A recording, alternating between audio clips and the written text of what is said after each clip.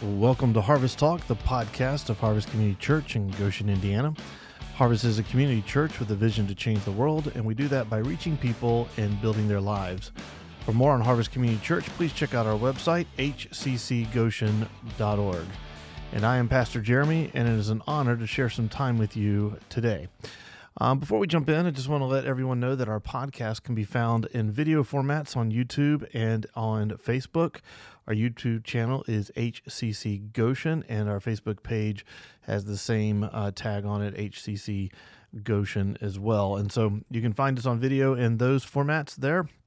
We're also on most podcast services out there, including Spotify and Google Podcast. And we're hoping to be on the Apple services very soon. And so if you enjoy this, I hope those are the places that you can find it and that you enjoy checking in. And so today's our second episode. And so I'm going to go ahead and jump into a topic that most people might say that we probably shouldn't. And that is the topic of politics. I'm going to talk a little bit about politics today in our country. And one of the reasons, just as a reminder, one of the reasons we started this podcast was because, I preach every Sunday, but 52 Sundays a year, 35, 45-minute message, something like that. It's just not enough time to tackle every topic that comes up in the course of a year. And so that we just wanted another place to communicate, to give some thoughts, but also hit a few topics that we can't do there. And obviously, politics is one of those topics that you could spend forever talking about. I mean, there's how many 24-hour news stations dealing with the subject, but we don't always talk about it on Sundays. And so this is one of the things that we might delve into every once in a while on our podcast. The other thing, just to let you guys know, is that I pre-record my podcast a week or two ahead of time, depending on my schedule. And so this one is supposed to air sometime around the inauguration of Joe Biden as our new president. And I don't think I need to explain to anyone kind of how divisive and difficult the last election season has been. Really, the last several election seasons in our country have been very, very difficult, very, very divisive. And honestly, that division has gone right down into church lobbies. Being a pastor through election season is not, for the faint of heart. And so, followers of Jesus who have liked many of Trump's policies have felt like this election is turning the nation in the wrong direction. Followers of Jesus who are troubled by Trump's character, rhetoric, and some of his policies really feel alienated by those who have supported Trump over the last several years. Still others are just very bothered by the instability of our generally peaceful, lasting form of government, especially around the transition of power. We take for granted how amazing, 200 plus years of peaceful transfers of power is, and to see some of the things that have happened in the course of the election season really just bothers people. And so there's a lot of tensions, there's a lot of division, there's a lot of difficulty, and it's right here in our church. And so I was talking to a friend of mine not too long ago that was just kind of bothered by all this and asked the question, basically asking, is it really possible for the church to hope in Jesus in such a way that we can move forward in unity amidst such difficult, deep, and hurtful political divisions? It certainly is like the ones we see today. Is it really possible to move forward in hope and unity in Jesus during these times? And my answer is absolutely yes. I absolutely believe it's possible.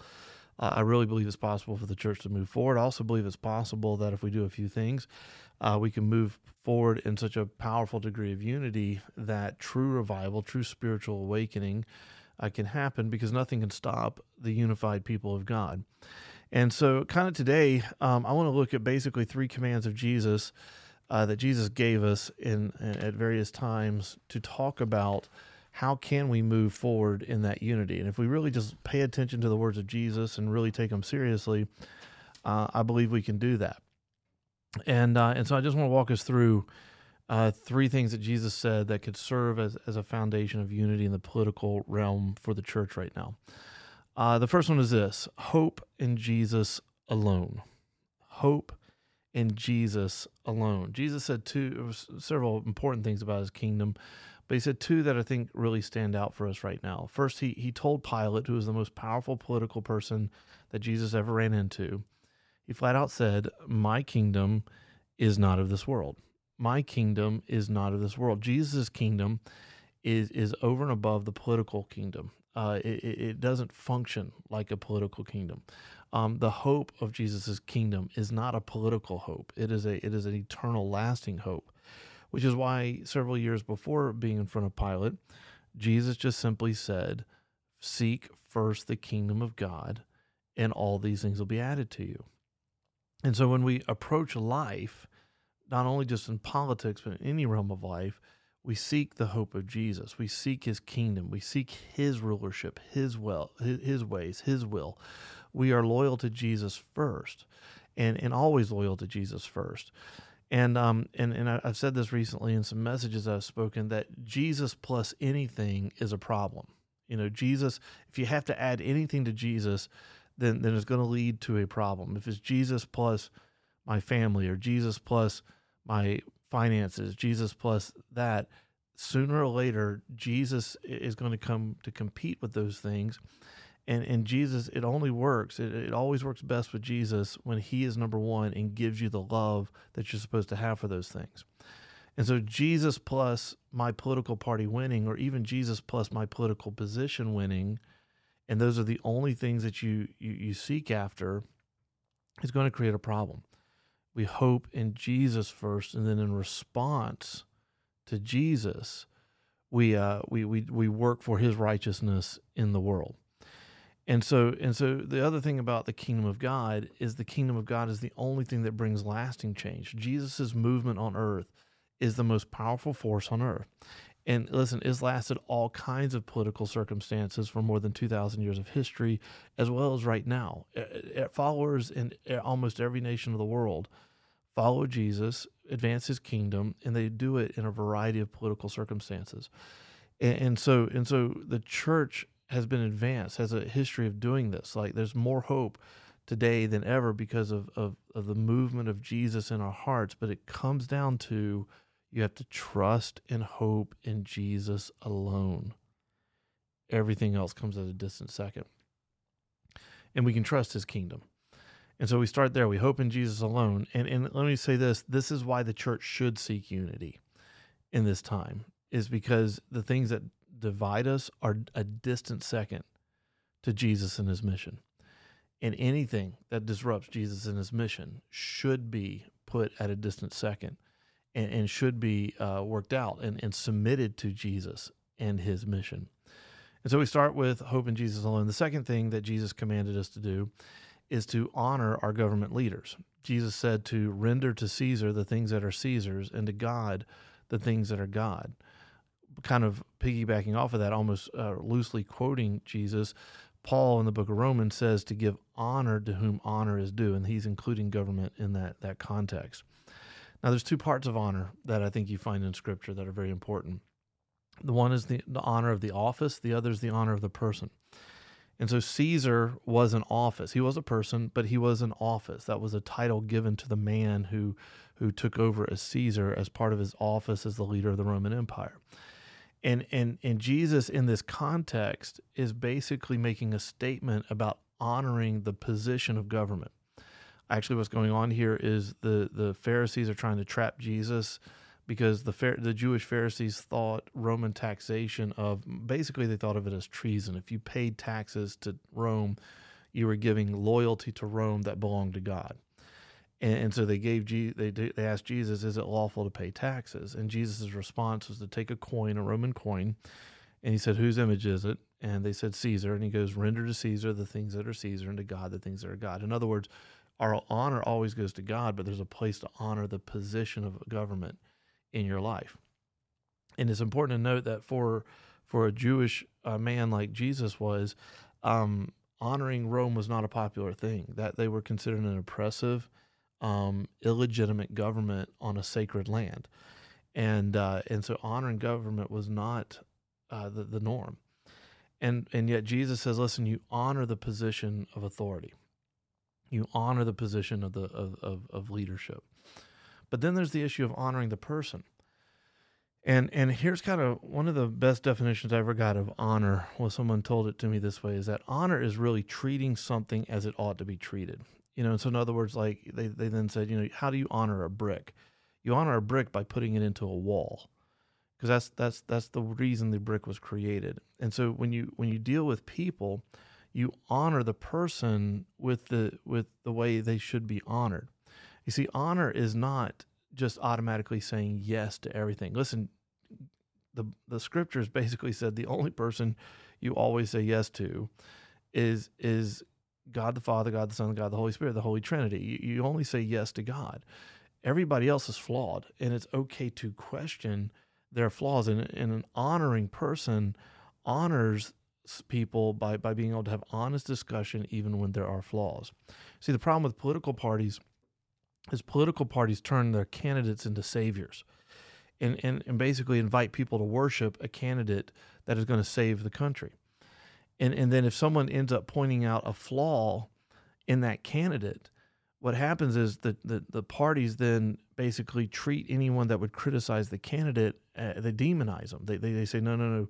And so nothing ever gets done because you can never actually discuss the flaws that are there. That's not honor, that's idolatry. That's my candidate is perfect and you can't bring up a flaw. Whereas true honor allows us to see things as they are. And so you respect the office, you respect the person as a human being, but when there's a flaw, you respectfully and with accountability point out the flaws to bring it to the higher power, which is God Himself, who created the positions of authority. And that serves as a true honor, then serves as a true basis of unity, because we can have honest discussions about the flaws in our system, the flaws in our people, the flaws that are going on. And in all honesty, our parties do a terrible job of doing this because they don't really operate in honor. They operate in the position of creating gods out of our candidate in an analogy sense. And we do a disservice. We do a disservice when we do not respectfully call out what is dishonorable in our person, in a person, in a leader, in a candidate, even as we're called to honor the office. And so when we move forward with honor. We're respectful, we honor the position, but when there's a flaw, that especially in light of the teachings of Jesus, we sit back and go, listen, that's a flaw. That is not something that's not something we should be a part of. That's something that person should change, and we should be willing to call it out and do that. So we hope in Jesus alone. We honor our government leaders. What's the last thing that we should do to move towards unity in a divisive political atmosphere? Well, the last thing we should do is, quite frankly, love your neighbor. Love our neighbor as yourself. This is the second part of the greatest commandment. When you read the greatest commandment, love the Lord your God with all your heart, soul, mind, and strength. Love your neighbor as yourself. The word that links them is kind of the idea of an equal sign. It's and do this also. This or even has the implication that this is how you love God. You love God with all your heart, soul, mind, and strength by loving your neighbor as yourself. Listen, if politics is keeping you from loving someone, then politics is taking the wrong place in your life. I've heard people say, I don't know that I can love or be friends with somebody that believes this. Well, because that issue is so important, Pastor. That issue we just can't, and I can't love someone that takes a different, no, actually you can.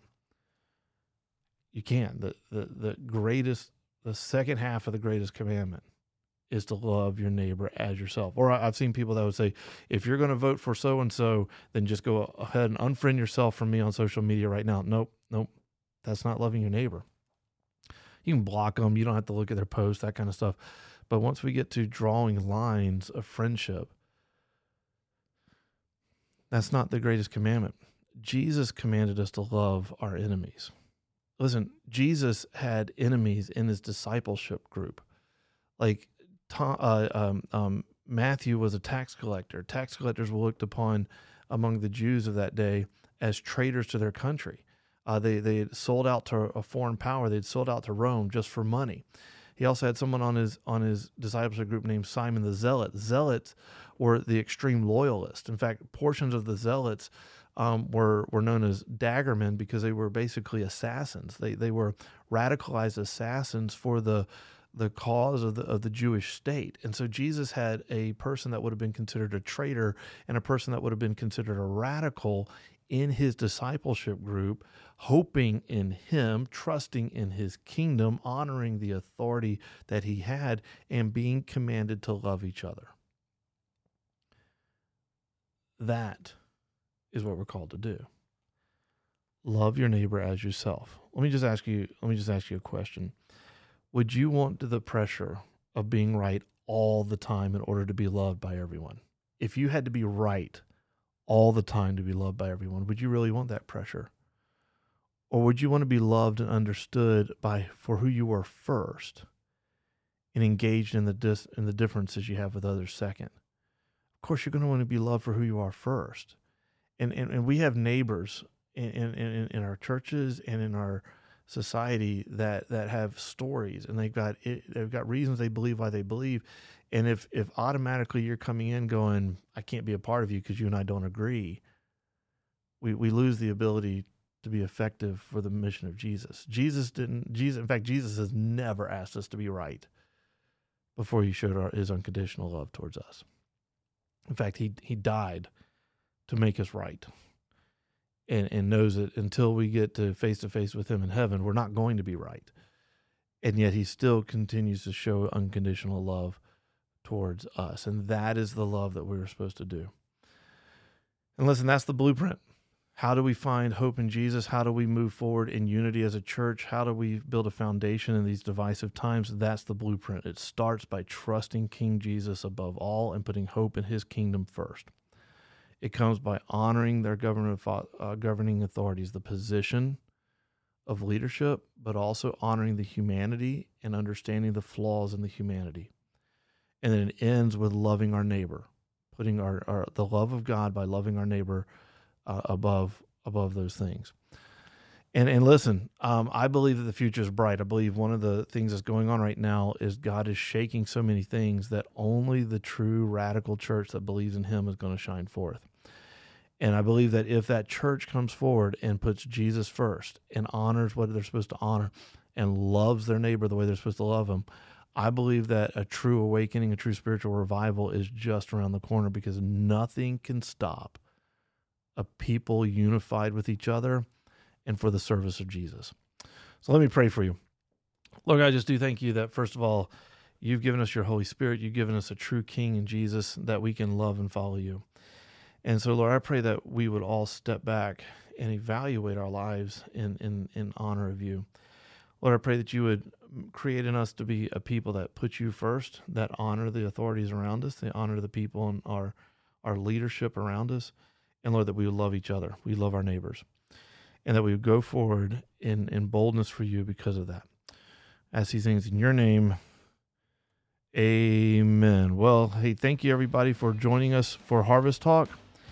And until next time, I just want to encourage all of you to keep reaching people and building lives. Look forward to talking with you again soon. Take care.